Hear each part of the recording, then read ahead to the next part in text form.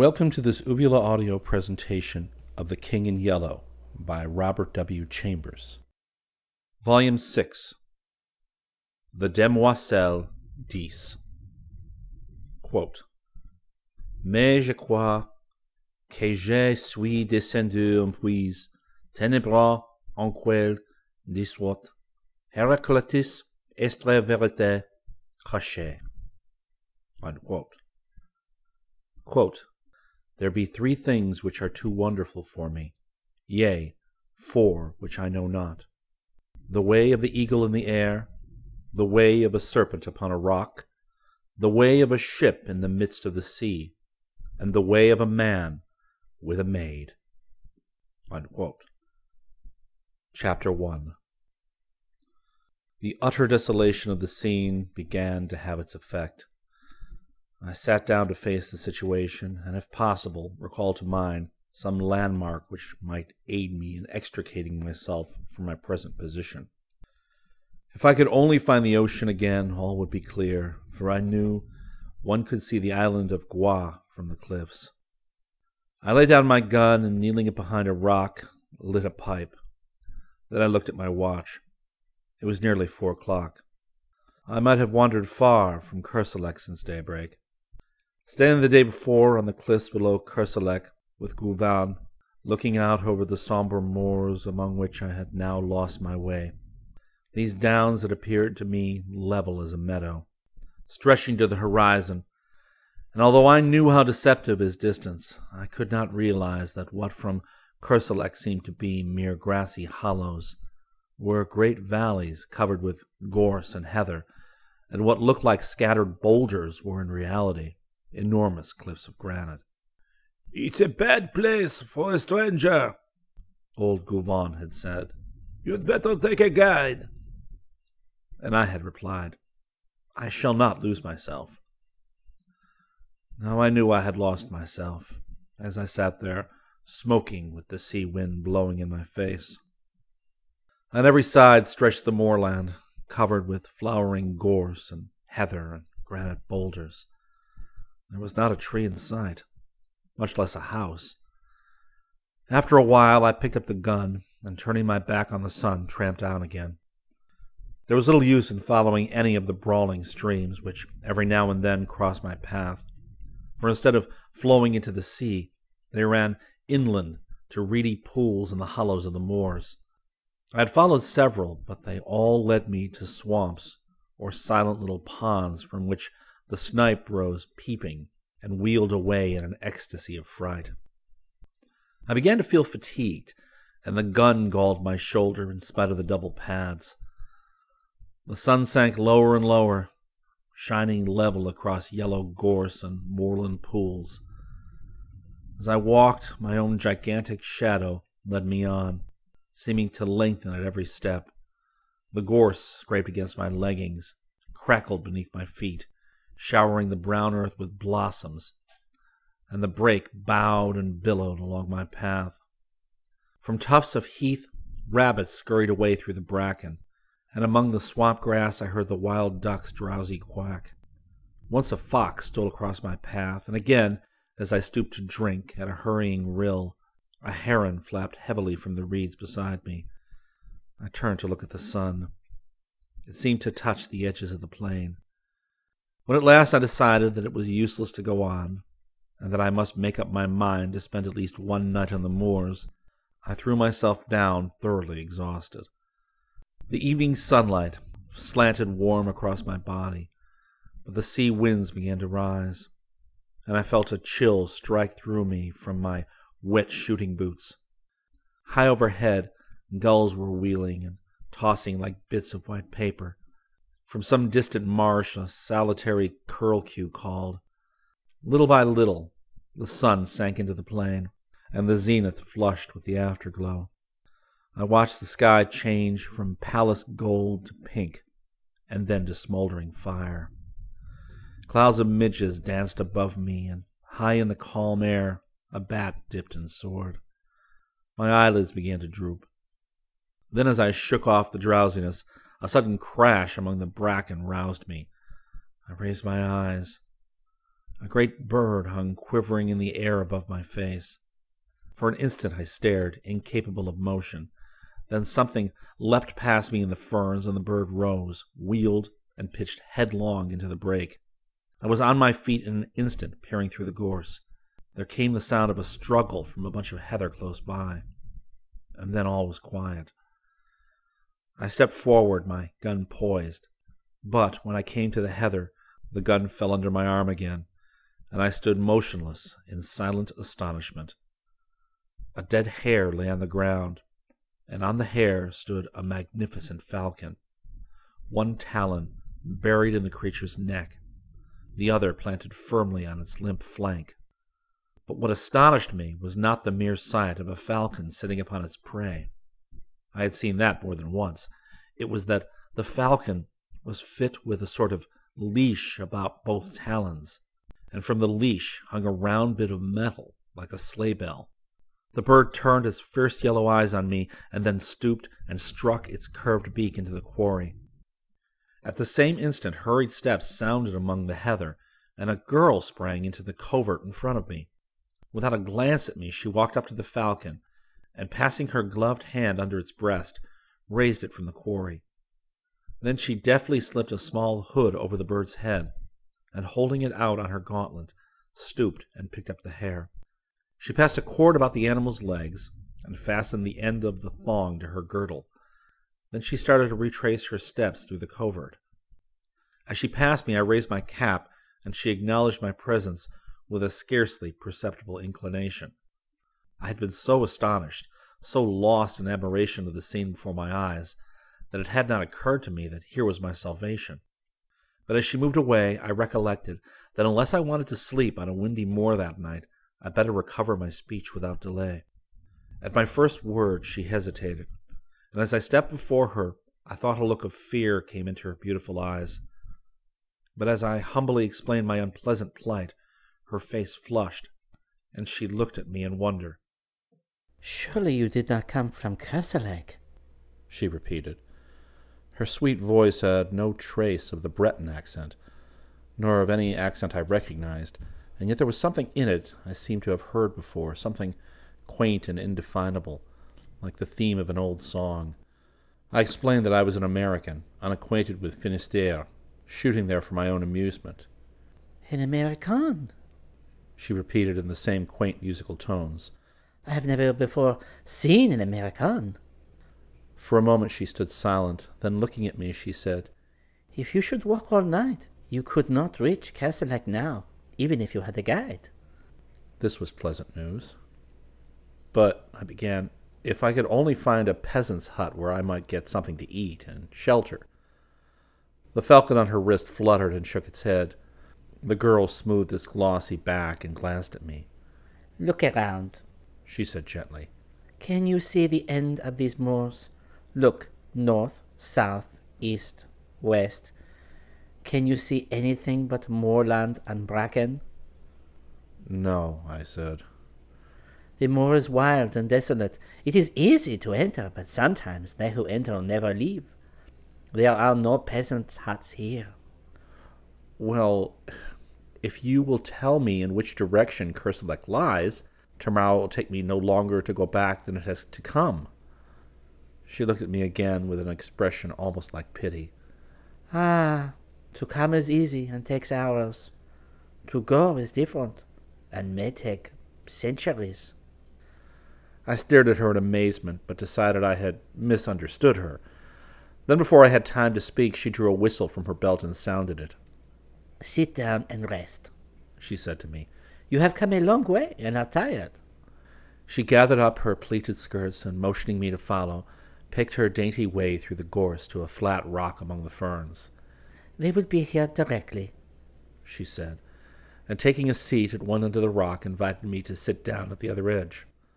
The afterglow was beginning to fade in the sky, and a single star twinkled faintly through the rosy haze.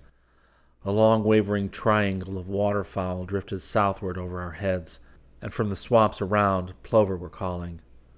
"They are very beautiful, these moors," she said quietly. "Beautiful, but cruel to strangers," I answered. "Beautiful and cruel," she repeated dreamily. beautiful and cruel. Like a woman, I said stupidly. Ah, She cried a little catch in her breath and looked at me. Her dark eyes met mine, and I thought she seemed angry or frightened. like a woman. She repeated under her breath. How cruel to say so. Then, after a pause, as though speaking to herself, How cruel for him to say that. I don't know what sort of an apology I offered for my inane though harmless speech, but I know that she seemed so troubled about it that I began to think I had said something very dreadful without knowing it, and remembered with horror the pitfalls and snares which the French language sets for foreigners. While I was trying to imagine what I might have said, the sound of voices came across the moor, and the girl rose to her feet. No, She said with a trace of a smile on her pale face. I will not accept your apologies, monsieur, but I must prove you wrong, and that shall be my revenge. Look, here come Hastur and Raoul. Two men loomed up in the twilight. One had a sack across his shoulders, and the other carried a hoop before him, as a waiter carries a tray. The hoop was fastened with straps to his shoulders, and around the edge of the circlet sat 3 hooded falcons, fitted with tinkling bells. The girl stepped up to the falconer, and with a quick turn of her wrist, transferred her falcon to the hoop, where it quickly sidled off and nestled among its mates, who shook their hooded heads and ruffled their feathers till the belled jesses tinkled again. The other man stepped forward and, bowing respectfully, took up the hare and dropped it into the game sack. These are my piqueurs, said the girl, turning to me with a gentle dignity. Raoul is a good falconer, and I shall some day make him my grand veneur. Hastur is incomparable. The 2 silent men saluted me respectfully. Did I not tell you, monsieur, that I shall prove you wrong? She continued. This, then, is my revenge, that you do me the courtesy of accepting food and shelter at my own house. Before I could answer, she spoke to the falconers, who started instantly across the heath, and with a gracious gesture to me, she followed. I don't know whether I made her understand how profoundly grateful I felt, but she seemed pleased to listen as we walked over the dewy heather. Are you not very tired? She asked. I had clean forgotten my fatigue in her presence, and I told her so. Don't you think your gallantry is a little old-fashioned? She said. And when I looked confused and humbled, she added quietly, Oh, I quite like it. I like everything old-fashioned, and it is delightful to hear you say such pretty things. The moorland around us was very still now under its ghostly sheet of mist. The plovers had ceased their calling. The crickets and all the little creatures of the fields were silent as we passed, yet it seemed to me as if I could hear them beginning again far behind us. Well in advance, the 2 tall falconers strode across the heath, and the faint jingling of the hawk's bells came to our ears in distant murmuring chimes. Suddenly a splendid hound dashed out of the mist in front, followed by another and another, until 6 or more were bounding and leaping around the girl beside me. She caressed and quieted them with her gloved hand, speaking to them in quaint terms which I remember to have seen in old French manuscripts. Then the falcons on the circlet borne by the falconer ahead began to beat their wings and scream, and from somewhere out of sight the notes of a hunting horn floated across the moor. The hounds sprang away before us and vanished in the twilight. The falcons flapped and squealed upon their perch, and the girl, taking up the song of the horn, began to hum. Clear and mellow, her voice sounded in the night air. Chasseur, chasseur, chassez encore, quittez Rosette et Jonathan, ton, ton, ton, ton, ton, ton, ton, ton, ou pour rebattre de l'aurore, que le hameau en des platons, ton, ton, ton, ton, ton, ton, ton, ton. As I listened to her lovely voice, a gray mass which rapidly grew more distinct loomed up in front, and the horn rang out joyously through the tumult of the hounds and falcons. A torch glimmered at a gate, a light streamed through an opening door, and we stepped upon a wooden bridge, which trembled under our feet and rose creaking and straining behind us as we passed over the moat and into a small stone court, walled on every side. From an open doorway a man came, and, bending in salutation, presented a cup to the girl beside me. She took the cup and touched it to her lips, then lowering it turned to me and said in a low voice, "I bid you welcome." At that moment one of the falconers came with another cup, but before handing it to me, presented it to the girl, who tasted it. The falconer made a gesture to receive it, but she hesitated a moment, and then, stepping forward, offered me the cup with her own hands. I felt this to be an act of extraordinary graciousness, but hardly knew what was expected of me, and did not raise it to my lips at once. The girl flushed crimson. I saw that I must act quickly. "Mademoiselle," I faltered, "a stranger whom you have saved from dangers he may never realize empties this cup to the gentlest, loveliest hostess in France." "In his name," she murmured, crossing herself as I drained the cup. Then, stepping into the doorway, she turned to me with a pretty gesture, and taking my hand in hers, led me into the house, saying again and again, "You are very welcome. Indeed, you are welcome to the Chateau d'Is." Chapter 2. I awoke the next morning with the music of the horn in my ears, and leaping out of the ancient bed, went to a curtained window where the sunlight filtered through little deep-set panes. The horn ceased as I looked into the court below. A man who might have been brother to the two falconers the night before stood in the midst of a pack of hounds. A curved horn was strapped over his back, and in his hand he held a long-lashed whip. The dogs whined and yelped, dancing around him in anticipation. There was the stamp of horses, too, in the walled yard. "Mount!" cried a voice in Breton, and with a clatter of hooves the two falconers, with falcons upon their wrists, rode into the courtyard among the hounds. Then I heard another voice, which sent the blood throbbing through my heart. "Louis, hunt the hounds well, and spare neither whip nor spur. Thou Raoul and thou Gaston, see that the épervier does not prove himself niaise, and if it be best in your judgment, faites courtesy en l'ourson, jardinier un ourson. Like the mule there on Hastur's wrist is not difficult, but thou, Raoul, mayst not find it so simple to govern that haggard. Twice last week he foamed au vif and lost the becade, although he is used to the lower. The bird acts like a stupid branchère. Perdre un haggard n'est pas si facile." Was I dreaming?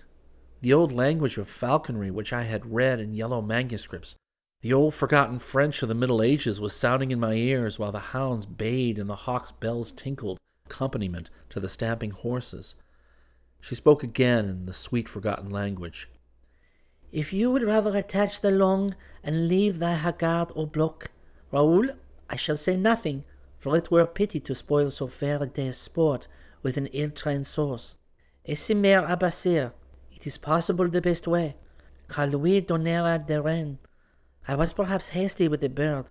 It takes time to pass à la filière and exercise the scarp."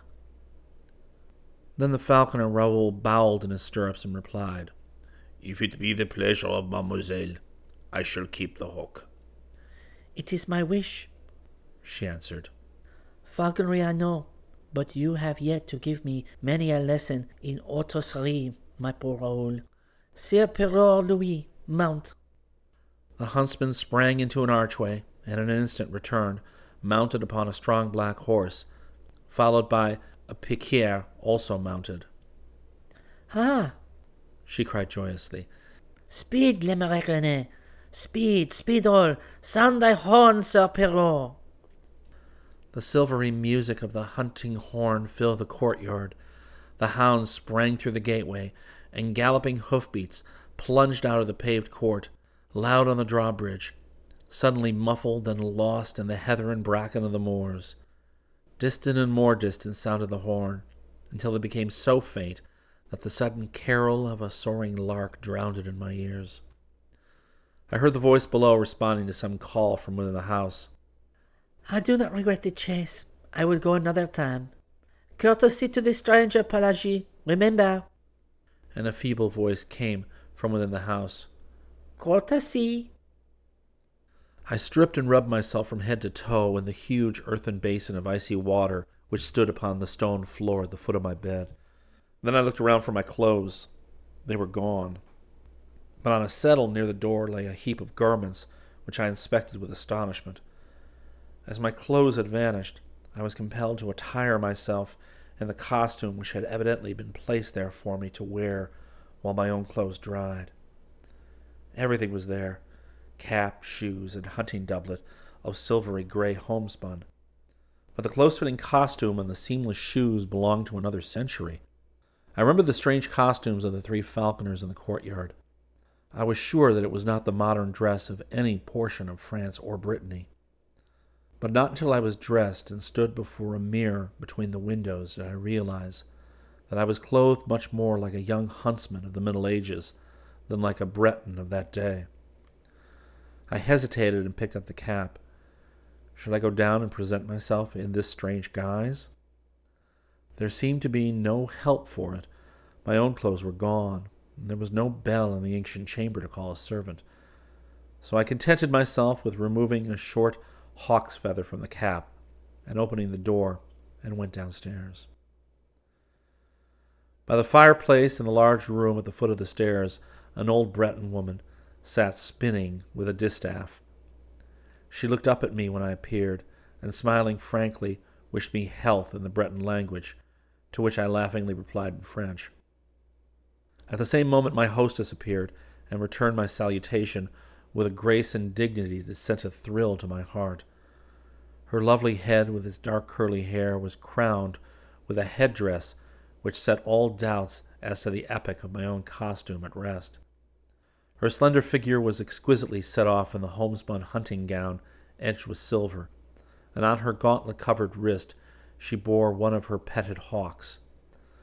With perfect simplicity she took my hand and led me into the garden and the court, and seating herself before a table, invited me very sweetly to sit beside her. Then she asked me in her quaint, soft accent how I had passed the night, and whether I was very much inconvenienced by wearing the clothes which old Pelagie had put there for me while I slept. I looked at my own clothes and shoes drying in the sun by the garden wall, and hated them. What horrors they were compared with this graceful costume which I now wore. I told her this laughing, but she agreed with me very seriously. We will throw them away, she said in a quiet voice. In my astonishment, I attempted to explain that I not only could not think of accepting clothes from anybody, although for all I knew it might be the custom of hospitality in that part of the country, but that I should cut an impossible figure if I returned to France, clothed as I was then. She laughed and tossed her pretty head, saying something in old French, which I did not understand. And then Pelagie trotted out with a tray on which stood 2 bowls of milk, a loaf of white bread, fruit, a platter of honeycomb, and a flagon of deep red wine. You see, I have not yet broken my fast, because I wished you to eat with me. But I am very hungry. She smiled. I would rather die than forget one word of what you have said, I blurted out while my cheeks burned.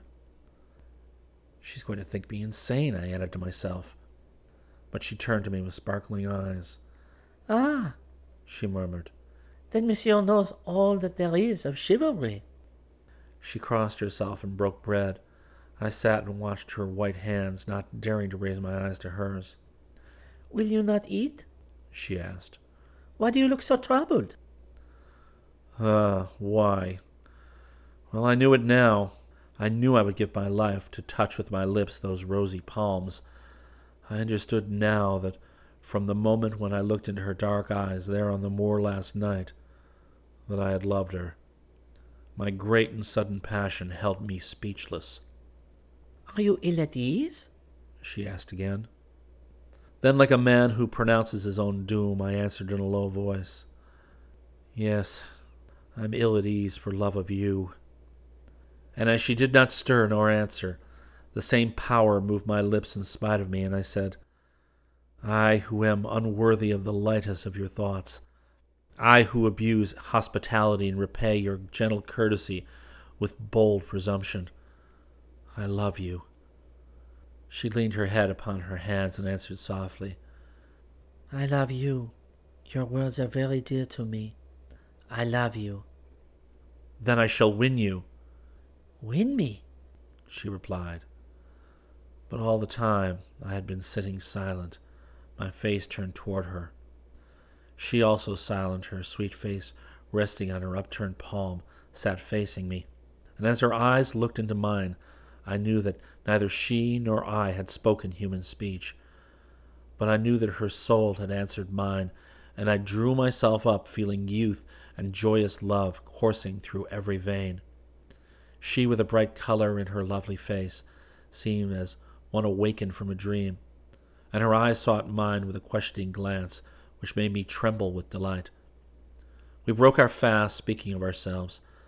I told her my name, and she told me hers, the Demoiselle Jeanne d'Ys. She spoke of her father and mother's death, and how the 19 of her years had been passed in the little fortified farm alone with her nurse Pelagie, Glenmarec René the piqueur, and the 4 falconers, Raoul, Gaston, Hastur, and the Sieur Pirot Louis, who had served her father. She had never been outside the moorland, never even had seen a human soul before except the falconers and Pelagie. She did not know how she had heard of Kerselec. Perhaps the falconers had spoken of it. She knew the legends of Loup Garou and Jean Laflamme from her nurse Pelagie. She embroidered and spun flax. Her hawks and hounds were her only distraction. When she had met me there on the moor, she had been so frightened she had almost dropped at the sound of my voice. She had, it was true, seen ships at sea from the cliffs, but as far as the eye could reach, the moors over which she galloped were destitute of any sign of human life. There was a legend which old Pelagie told, how anybody once lost in the unexplored moorland might never return, because the moors were enchanted. She did not know whether it was true. She never had thought about it until she had met him. She did not know whether the falconers had even been outside, or whether they could go if they would. The books in the house which Pelagie, the nurse, had taught her to read were hundreds of years old. All this she told me with a sweet seriousness, seldom seen in anyone but children. My own name she found easy to pronounce, and insisted, because my first name was Philip, that I must have French blood in me. She did not seem curious to learn anything about the outside world, and I thought perhaps she considered it had forfeited her interest and respect from the stories of her nurse. We were sitting at the table, and she was throwing grapes at the small field birds which came fearlessly to our feet. I began to speak in a vague way of going, but she would not hear of it, and before I knew it, I had promised to stay a week and hunt with hawk and hound in their company. I also obtained permission to come again from Kerselec and visit her after my return. Why, I do not know what I should do if you never came back, she said innocently, and I, knowing that I had no right to awaken her with the sudden shock which the avowal of my own love would bring to her, sat silent, hardly daring to breathe. You will come very often? She asked. Very often, I said. Every day? Every day. Oh, she sighed. I am very happy. Come and see my hawks. She rose and took my hand again with a childlike innocence of possession, and we walked through the garden and fruit trees to a grassy lawn which was bordered by a brook. Over the lawn were scattered 15 or 20 stumps of trees, partially embedded in the grass, and upon all of these, except 2, sat falcons. They were attached to the stumps by thongs, which were in turn faceted with steel rivets to their legs just above the talons. A little stream of pure spring water flowed in a winding course within easy distance of each perch. The birds set up a clamor when the girl appeared, but she went from one to another, caressing some, taking others for an instant upon her wrist, or stooping to adjust their jesses. Are they not pretty? She said. See here, is Falcon Gentile. We call it ignoble because it takes the quarry in direct chase. This is a blue falcon. In falconry we call it ennoble because it rises over the quarry and wheeling drops upon it from above. This white bird is a gyre falcon from the north. It is also noble. Here is a merlin, and this tiercelet is a falcon heroner. I asked her how she had learned the old language of falconry. She didn't remember, but thought her father must have taught it to her when she was very young. Then she led me away and showed me the young falcons still in the nest. They are termed niais in falconry, she explained. A branchier is a young bird which is just able to leave the nest and hop from branch to branch. A young bird which has not yet molted is called a sourd, and a muet is a hawk which has molted in captivity. When we catch a wild falcon which has changed its plumage, we call it a hagarde. Raoul first taught me to dress a falcon. Shall I teach you how it is done? She seated herself on the bank of the stream among the falcons, and I threw myself at her feet to listen. Then the Demoiselle d'Ys held up one rosy-tipped finger and began very gravely. First, one must catch the falcon. I am caught, I answered. She laughed very prettily and told me my dressage would perhaps be difficult, as I was noble. I'm already tamed, I replied. Jest and belled. She laughed, delighted. Oh, my brave falcon, then you will return at my call? I am yours, I answered gravely. She sat silent for a moment, then the color heightened in her cheeks, and she held up her finger, saying, Listen, I wish to speak of falconry. I listened, Countess Jeanne d'Ys. But again she fell into the reverie, and her eyes seemed fixed on something beyond the summer clouds. Philippe, she said at last. Jean, I whispered. That is all. That is what I wished. She sighed. Philippe and Jean. She held her hand toward me, and I touched it with my lips.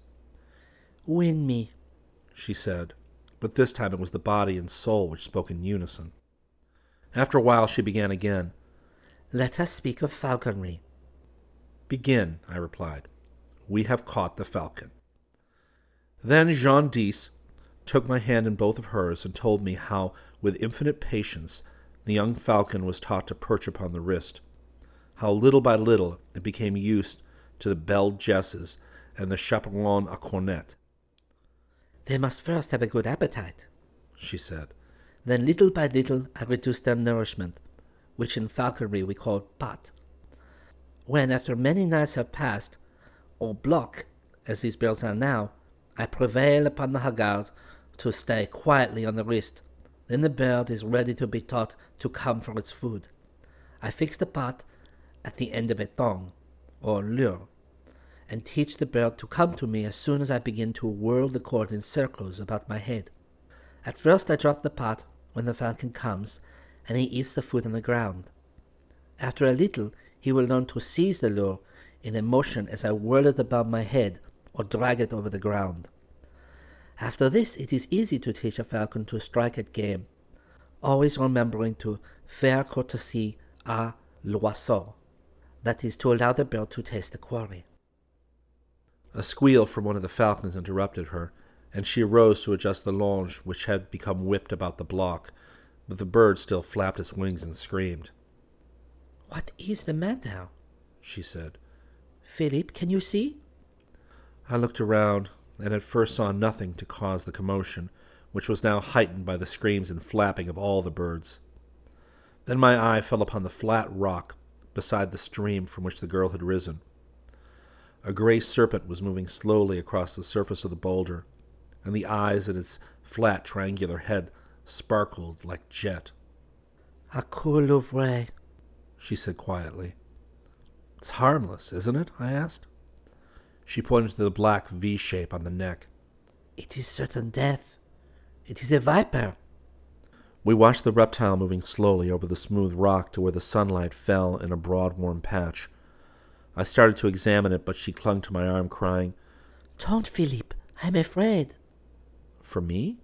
For you, Philippe. I love you. Then I took her in my arms and kissed her on the lips, but all I could say was, "Jean, Jean, Jean." And as she lay trembling on my breast, something struck my foot in the grass below, but I did not heed it. Then again something struck my ankle, and a sharp pain shot through me. I looked into the sweet face of Jean d'Ys and kissed her, and with all my strength lifted her in my arms and flung her from me. Then bending, I tore the viper from my ankle and set my heel upon its head.